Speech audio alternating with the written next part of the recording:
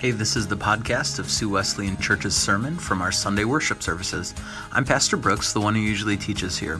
Whether you're a regular attender or just listening in for a sample of what our church is like, I really hope this benefits your growing relationship with Jesus Christ. So we're starting this new series, right, on work as worship. Today we're going to talk about, some things about how we are to interact at work, how we are to work, why we work, those kinds of things. And I'm excited about it because we have some college students who are back. Who are my college students here? Okay, so we've got quite a few college students in this service as well. We've also got the kids with us in this service, which is exciting. And one of the things I thought about as I was preparing is that, the question that you college students are going to be asked today probably 100 times before you leave here, and the questions that we always ask kids is, what do you want to do when you grow up, right? What are you going to study? What's your major? What do you want to do with your life? And we see kids that get excited as they think about the future. I know when I was a kid, if you were going to ask me what I wanted to do when I grew up, I would tell you that I wanted to be a fighter pilot. Okay, I grew up in the Top Gun era. It was a big thing, and so I was like super excited. I would draw pictures, like with crayons of me flying a fighter jet with my mom riding in the back, flying over McDonald's. She actually has that framed in our house still from like 30-something years ago. But I would get really excited. But what happened with me is that I rode the pirate ship at the fair, the one that, goes back and forth, and I got really sick. And so I figured that like the pirate ship thing or the fighter pilot thing probably wasn't going to work out for me. Plus I had bad eyes.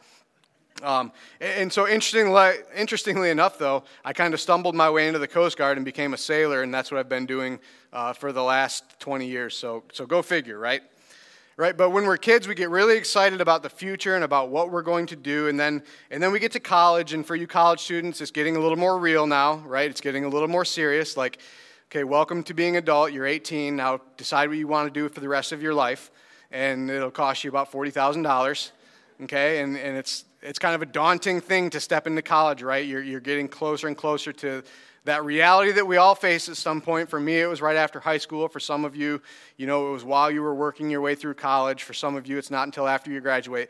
But we all come face to face with that reality that I need a job, right? I've got bills to pay, maybe I've got mouths to feed, and I need to do something to put some money in my pocket. And so that excitement kind of wears off, and while it seems like everyone else is out there doing their dream job, for like fly fishing in Colorado or, some awesome job like that, you're like stuck in a truck stop scrubbing toilets, right? That was the worst job I could think of. But the reality for many people, even those who are doing exactly what they always hoped that they would do, is that the wonder and the excitement wears off, and we come face to face with the fact that work can be the most frustratingly rewarding, painfully fun, monotonously exciting, the best day, the worst day, and everything in between, cry yourself to sleep and laugh until you cry experiences you'll ever undertake. It runs the gamut of emotions. And if you talk to a dozen people in this room about work, you would get a dozen different responses. For some, it would be a sense of excitement. For some, if you start talking about work on Sunday, the knot in the stomach comes and they start getting that anxiety. For some people, it would be frustration. For others, it would be joy. But still, even as adults, we still get asked that question, right? When you meet somebody new, that's like the first thing somebody says is, what do you do? Right? What do you do? Which means, where do you work or what do you do for a living? And so from a very early age and then all the way through our lives, we see that work is this huge part of our life. And while some of us were taught at least the basics of, how to work hard, how to show up on time, some basic job skills like that, many of us were never taught what God has to say about our work. What does God say about why we work or how we should behave at work or where we should work? Or how do we deal with a difficult boss? Or how do we deal with, a lazy employee? Or how do we deal with coworkers who are out to get us? And a lot of us just kind of stumble through it and we just learn it by trial and error. The school of hard knocks. But what if I told you that God has an answer for you regardless of where you're at? It doesn't matter what your work situation is, God has an answer for you. Whether it's, your dream job or your I just need to put food on the table job.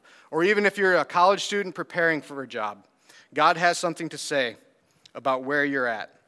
A guy named J.D. Greer came up with 5 points about work as worship. And I'm going to share those with you today because, well, first of all, they're biblical truths that give us insight into God's design and purpose for work in our lives. And what I believe in my prayer is that these will speak to you and maybe even transform the way that you think about work. Okay, and I want to point out real quick too, as we talk about these, we're including mothers in these. So if you're a mom and you're staying at home, you're managing a household, you're working with your children, these apply to you as equally as anybody out there in the workforce. So the very first point is this: worshipful work fulfills God's purposes in creation. We're going to be in Genesis 2 to start out if you want to open there. The main scriptures for each point will be on the screen, but then the other ones I'm just going to read through because we've got a lot of scripture to read through today. Okay, so in Genesis 2, just flip there. I'm going to start in Genesis 1 because in Genesis 1, in the account of creation, we see this repetition, this pattern of God created and it was good. God created and it was good. God created and it was good. And then when God had finished creating everything, God looked at his creation and he said what? He said it is very good. God said it is very good. But you'll notice right away, from the very beginning, what it does not say is it does not say God created and it was perfect. Perfect would mean that it could not be improved upon. The Bible says and God says it was good. And so what did he do? We'll pick up in Genesis 2, verse 8. Then the Lord God planted a garden in Eden in the east, and there he placed the man he had made. The Lord God made all sorts of trees grow up from the ground, trees that were beautiful and produced delicious fruit. Go to verse 15. The Lord God placed the man in the Garden of Eden. What did he place him there to do? He placed him there to tend it and watch over it. To tend it and to watch over it. And then verse 18 it says, Then the Lord God said, It is not good for man to be alone. I will make a helper who is just right for him. So you see, before the fall, before Adam and Eve sinned, when things were as good as they have ever been in the history of creation, in the history of the human race, it's never been as good as it was in that moment. There was work to be done.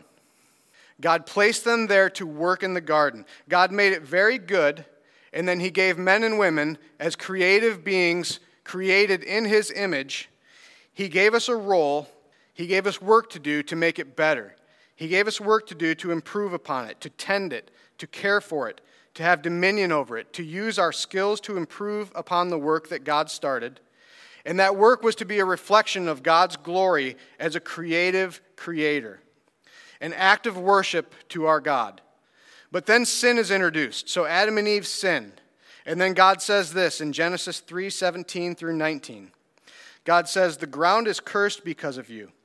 All your life you will struggle to scratch a living from it. It will grow thorns and thistles for you, though you will eat of its grains. By the sweat of your brow, you will have food to eat. Now that sounds more familiar to us, right? That sounds like the work we know, right? My job's tough. Like, this is not easy. And so for many of us, after this problem of sins, for many of us, work is now a compulsory act of survival. And that's why, for many of you, work is partially fulfilling, but it also wears you out, and it also causes undue stress in your life. Some of you even hate your job entirely. And that feeling that we have about work is the result of the curse of sin. But even with the curse of sin, we still see that God created us to work. Even though work seems futile at times, it still fulfills God's purpose in creation. There's a really cool passage of Scripture in Exodus 31 I'm going to read to you. It starts in verse 1. God has just commanded Moses to tell the people to make all this stuff. They're going to build a tabernacle or a gathering place. They're going to build the Ark of the Covenant, all of the furnishings of the tabernacle, the tables, the chairs, the dishes, the garments that the priests would wear, every single thing they needed to make. Right? And so check out what God tells Moses here. It says, Then the Lord said to Moses, Look, I have specifically chosen Bezalel. I have filled him with the Spirit of God, giving him great wisdom, ability, and expertise in all kinds of crafts. He is a master craftsman, expert in working with gold, silver, and bronze. He is skilled in engraving and mounting gemstones and in carving wood. He is a master at every craft. And I have personally appointed Aholiab, I didn't choose the names, to be his assistant. Moreover, I have given special skill to all the gifted craftsmen so they can make all the things I have commanded you to make. That is an awesome passage of Scripture. So, because we see that even after the fall, God still chooses to express his glory through the gifts and talents and skills that he gives to his people in relation to our work. And so that gift or that skill that you have or that interest that you have, that's not just something that you picked up. That is a gift that God has given you. You know, God can bless people miraculously, and he often does. But experience would tell us much more often that he blesses people through the work of someone else. I want you to think of something as simple as the chairs that you're sitting in right now.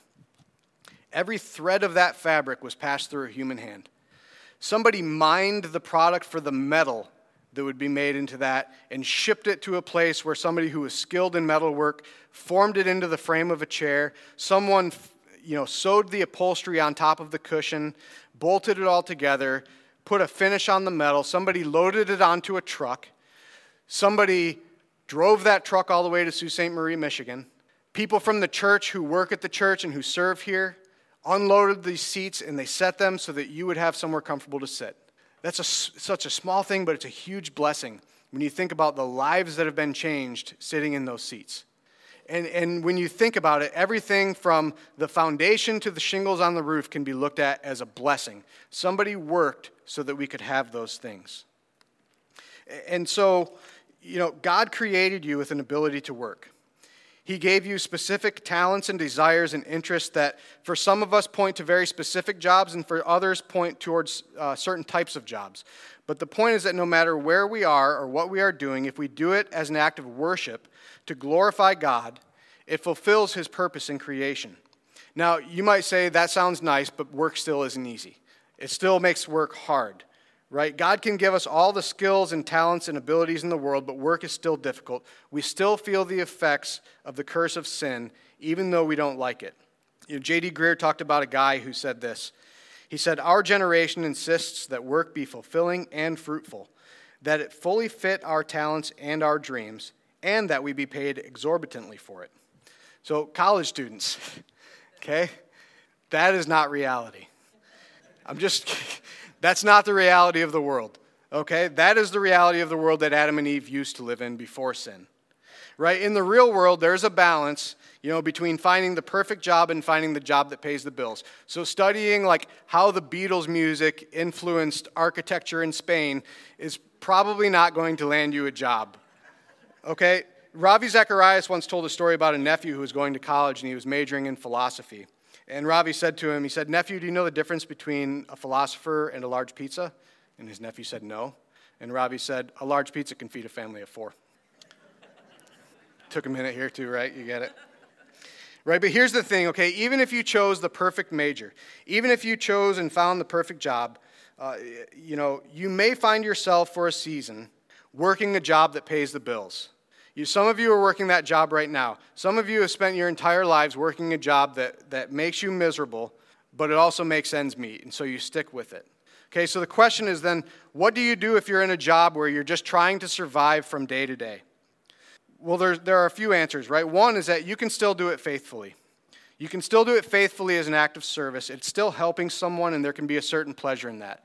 Like I talked about the chairs. The person who is, spinning that yarn probably isn't thinking about how that chair could be a blessing to somebody. But every small act of service can be a blessing. Okay, so you may have to wait for heaven to be completely fulfilled with your job. And that might be where God has put you in life. Okay, another option is that you may be miserable because God is calling you to do something else, but you're afraid to take that step out in faith and do what he has called you to do and make the change. Okay, so if God is calling you to do something other than what you are actually doing, sometimes that can make you miserable, and sometimes that's for a purpose. And then I want you to consider that there might be a distinction between your job and the pursuit of the calling God has placed in you. Apostle Paul is an example of that. Okay, so the Apostle Paul was called to be an apostle to the Gentiles. He was called to preach the gospel to them, but he was also a tent maker. You see, making tents was part of God's calling, but it was not the main heart of God's calling. So some people do other things to free them to do the main thing. And then finally, if you're one of those rare people who finds a career that fits your calling from the very beginning, just remember that that is a blessing and not a right. So the point is that no matter what you do, when you do it as an act of worship, you are fulfilling God's purposes in creation. Number 2, worshipful work pursues the highest standards of excellence. Okay, so it naturally follows point 1, that if our work is being done unto God, It should be done according to the highest standards of excellence as an offering to God. Paul writes in Colossians 3:23 through 24. It says, "Work willingly at whatever you do, as though you were working for the Lord rather than for people. Remember that the Lord will give you an inheritance as your reward, and that the master you are serving is Christ." So it says, work willingly at whatever you do as though you were working for the Lord. Right? So whether you're sorting empties at the grocery store, or signing contracts at the bank, or building houses, or paving roads, or teaching kids, whatever you do, you should always aim to do it exceptionally well. There's a guy named Brother Lawrence who was a monk in the 1600s, and I want to read something that was written about him. This is actually from Wikipedia, but I've studied him, so this is true. Right? It says, he made his vows in 1642. He spent the rest of his life in a monastery where his primary assignments were working in the kitchen and in his later years repairing sandals.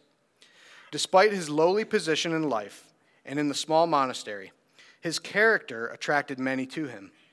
He had a reputation for experiencing profound peace, and visitors came to seek spiritual guidance from him.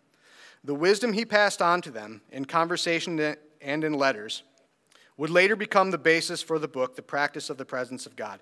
And if you've never read that or heard of it, I cannot more highly recommend this book. It's a life-changing book, The Practice of the Presence of God. But don't miss, he spent 40 years washing dishes in a monastery. This is a sample of what Brother Lawrence wrote. Brother Lawrence said, "We can do little things for God. I turn the cake that is frying in the pan for the love of him, and that done, if there is nothing else to call me, I prostrate myself before him in worship, to him who has given me the grace to work. Afterwards I rise happier than a king. It is enough for me to pick up but a straw from the ground for the love of God." Now imagine this, or think about this. 300 years later, after Brother Lawrence passed away, I'm standing here sharing his words with you. 300 years and some change later, people are still growing closer to Jesus Christ because of a dishwasher in a monastery in France who did his job exceptionally well and earned the respect of people outside of him. Your excellence can be your greatest witness. Number 3, worshipful work reflects the highest standards of ethics. You know, what shocks me in our culture anymore, it's not a lack of integrity in politics. It's not a lack of integrity in sports. Now, it's not a lack of integrity in secular businesses. What really shocks me is the lack of integrity in businesses run by people who profess to be Christians. In the last 2 weeks, as I was kind of preparing, I read dozens of stories of people who were ripped off by people who claim to be Christians. Contractors who were doing downright dangerous work to people's houses, to the point where people couldn't live in these houses anymore, and then fleeing the state once everything caught up to them. Landscapers who advertised prominently on Christian radio stations as being a faith-based business and organization. And they show up late, they leave a mess, and then they bill people for more work than they actually did. I could go on and on. Like I said, I read dozens and dozens of stories like this. Proverbs 11:1 says this. It says, "A false balance is an abomination to the Lord, but a just weight is his delight." And so we easily see like those earlier examples as false balances, right? As somebody said that they would do this, but they actually did this. It's a false balance. But what else is a false balance is the smaller things, or things that we think of as smaller things, like a fudged mileage report, or padding a business expense, or calling in sick when you're not, or procuring office supplies for your personal use. God says those things are an abomination to him. You see, to work and worship God in your work means living by ethical standards that are even higher than the world's. And that means that the things that the world says are okay may not be okay for us. There's a leadership book that I like. It's called The Armed Forces Officer. It might not be really applicable, but I think that what I like about this more than other leadership books is it's more about character than about how to make money. And so I think part of this crosses over really well to how we should live and serve as Christians. In 1946, the General of the Air Force, Henry Hap Arnold, said this about integrity. He said, "Integrity is a character trait. It is willingness to do what is right, even when no one is looking. It is the moral compass, the inner voice, the self-control, the basis for the trust imperative in today's military. Now, you could sub the word military for church there, and it would read the same. Integrity is the basis for the trust imperative in today's church. It also says, when what we do matches what we think and how we believe and what we say, the outcome is an integrated whole. That whole is integrity. There are people who are just waiting to see you as a Christian fail. There are people who would love nothing more than to see you fall into temptation, particularly, I think, in our culture with money and with intimate relationships. We have to guard ourselves against those things, and the way we guard ourselves against those things is by living to the highest ethical standard. Ethical conduct is a lifelong pursuit that speaks to our character, and it builds up our character. And our character, as Thomas Paine once wrote, is much easier kept than recovered. Character is something that you can lose in an instant, and it is gone, and it takes a lifetime to build. Psalm 15 says this. It says, "Who may worship in your sanctuary, Lord? Who may enter your presence on your holy hill? Those who lead blameless lives and do what is right, speaking the truth from sincere hearts." Number 4, worshipful work makes blessing others the bottom line. Philippians 2:3-8 says this. Don't be selfish. Don't try to impress others. Be humble, thinking of others as better than yourselves. Don't look out only for your own interests, but take an interest in others too. You must have the same attitude that Christ Jesus had. Though he was God, he did not think of equality with God as something to cling to. Instead, he gave up his divine privileges. He took the humble position of a slave and was born as a human being. When he appeared in human form, he humbled himself in obedience to God and died a criminal's death on a cross. Jesus then said this in Matthew 20:26-28. Jesus said, "But among you it will be different. Whoever wants to be a leader among you must be your servant, and whoever wants to be first among you must become your slave. For even the Son of Man came not to be served, but to serve others, and to give his life as a ransom for many." See, Jesus used his position of strength to bless us. He gave up his position of strength to be a blessing on our behalf. And so when we follow Jesus, that's what we do too. We leverage our strengths and our talents and our gifts to bless others. So the focus of worshipful work, it's not how much money I can make. It's not how cool of a destination I can live in. It's not, what kind of a lifestyle I can live. It's how can I bless others. Again, we go back to the simplest of tasks.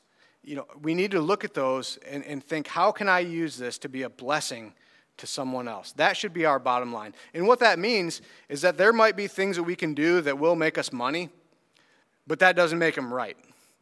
I think about like the medical field, like just because, a certain surgery is available and you can make a lot of money doing this type of surgery in the medical field, doesn't mean that that's the right thing to do. It might not be blessing someone else.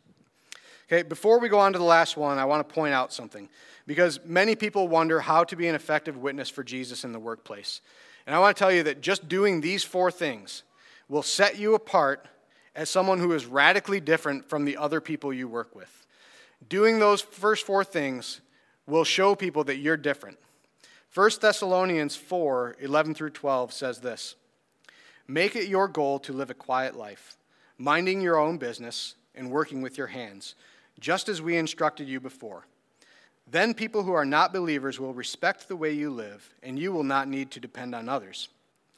So you see, Scripture tells us that if we do these things, if we work hard, if we, keep to ourselves, we work with excellence, we live with integrity, that people who are not believers will respect the way we live.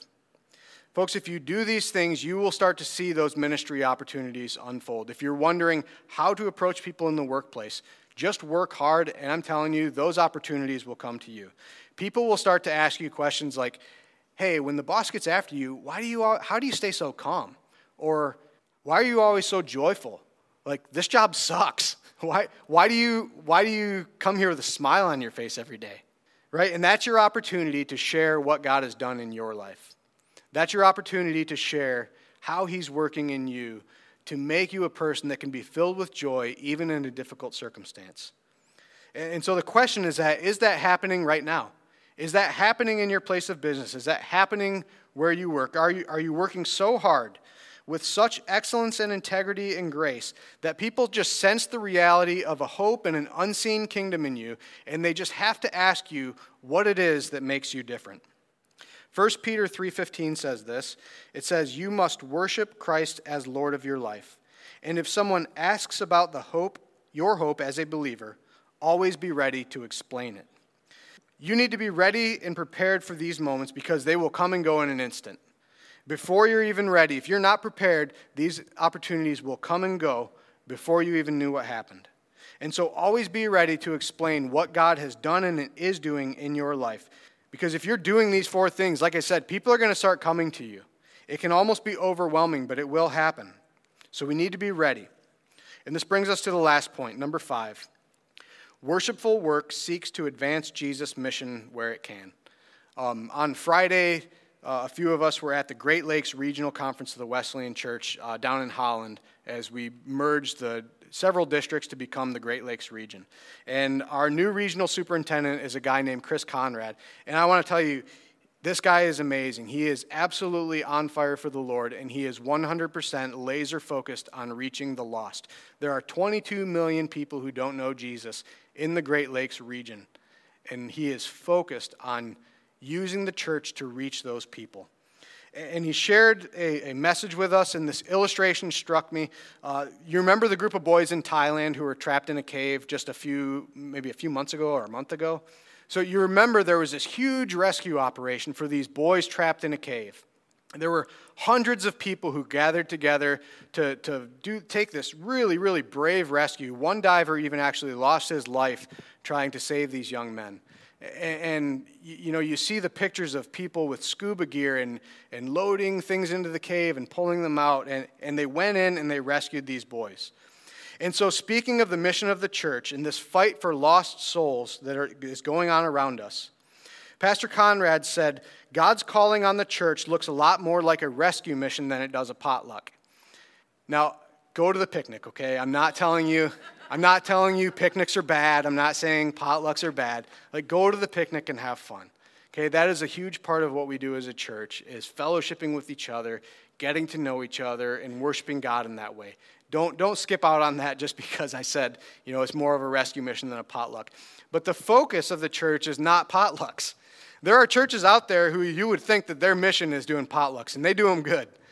Right? That's what they do, is potlucks. But that is not the mission of the church. The mission of the church is a rescue mission. And what I love about that image is that rescuers don't just wing it. Rescuers don't just kind of fly by the seat of their pants and hope it works out. Rescuers don't set up shop in a safe space and just wait for the people who need to be rescued to come to them. Okay? Rescuers have a plan. Rescuers have a target. They know who they're going out to rescue. They know the name of the person that they are trying to reach. Rescuers are prepared. They are ready to go in. And they are willing to do whatever it takes. Rescuers are willing to take risks, and even if they fail, they will never give up. Rescuers don't quit. Heaven relentlessly pursues every single lost soul. Relentlessly. Heaven relentlessly pursues every single lost soul. In the Great Commission, Jesus tells us to make disciples of all nations, but he begins that command by saying, therefore, go. He says, go and make disciples of all nations. There were 40 miracles that took place in the book of Acts. And out of those 40, 39 of the miracles took place outside the walls of the church. Almost everything that happened in the books of Acts as the church was formed took place outside the walls of the church. So ask yourself, did God give me this ability or this job or this desire or this interest? Did he put me in this circumstance or put me in this circle of people to advance his kingdom to places in this community and far beyond that others cannot go? Did he put me in this place to reach people that other people in this church don't have the influence to be able to reach? Every single person in this room is called. There's a misconception that only people who, speak from the pulpit or lead the worship or get paid by the church are called, or minor league baseball players, they get the call. But everybody in this church is called. Everybody in here is part of the mission. No matter where God has you, no matter what your job is, He has given you the opportunity to worship him through your work and to lead others to him through that influence that you have earned by being someone who works hard, who is honest, and who cares about other people and who makes God the focus. That was a lot. We're low on time.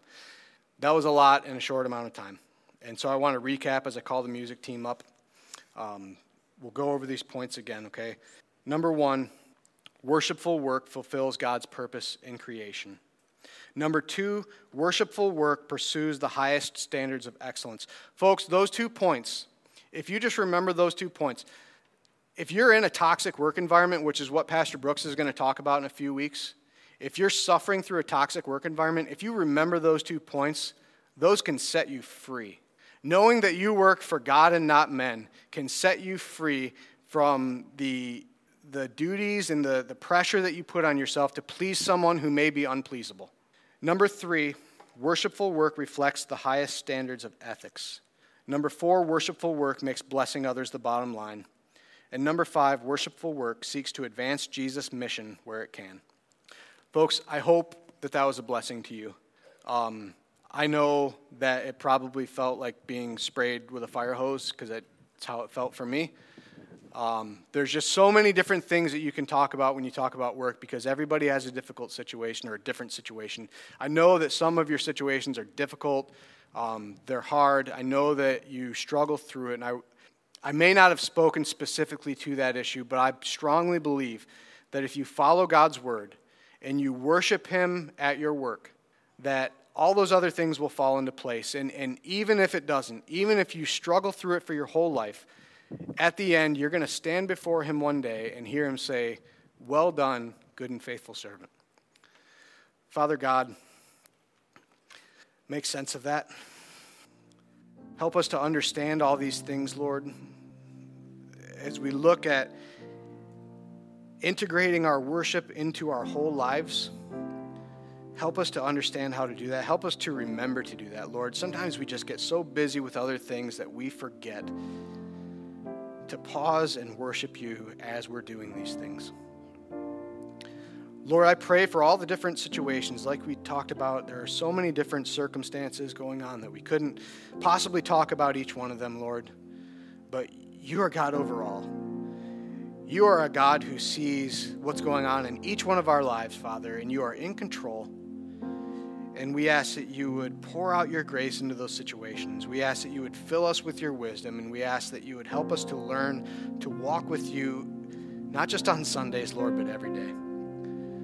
Lord, that we wouldn't just thank God it's Friday, that we would thank God it's Monday, Tuesday, Wednesday, Thursday, Saturday, and Sunday as well. That we would live every day of our lives for you, God. I pray for each and every situation, Lord, where people are working in a toxic environment. I pray that your Spirit would be upon them and that you would give them the grace to handle those situations. Lord, I pray for our college students who are here today as they are preparing for the job, Lord. I pray that you would start opening doors for them now. I pray that you would give them the energy and the time to focus and to study and to learn about the careers that they are going to undertake so that they can go out into the workforce and they can do their jobs with excellence.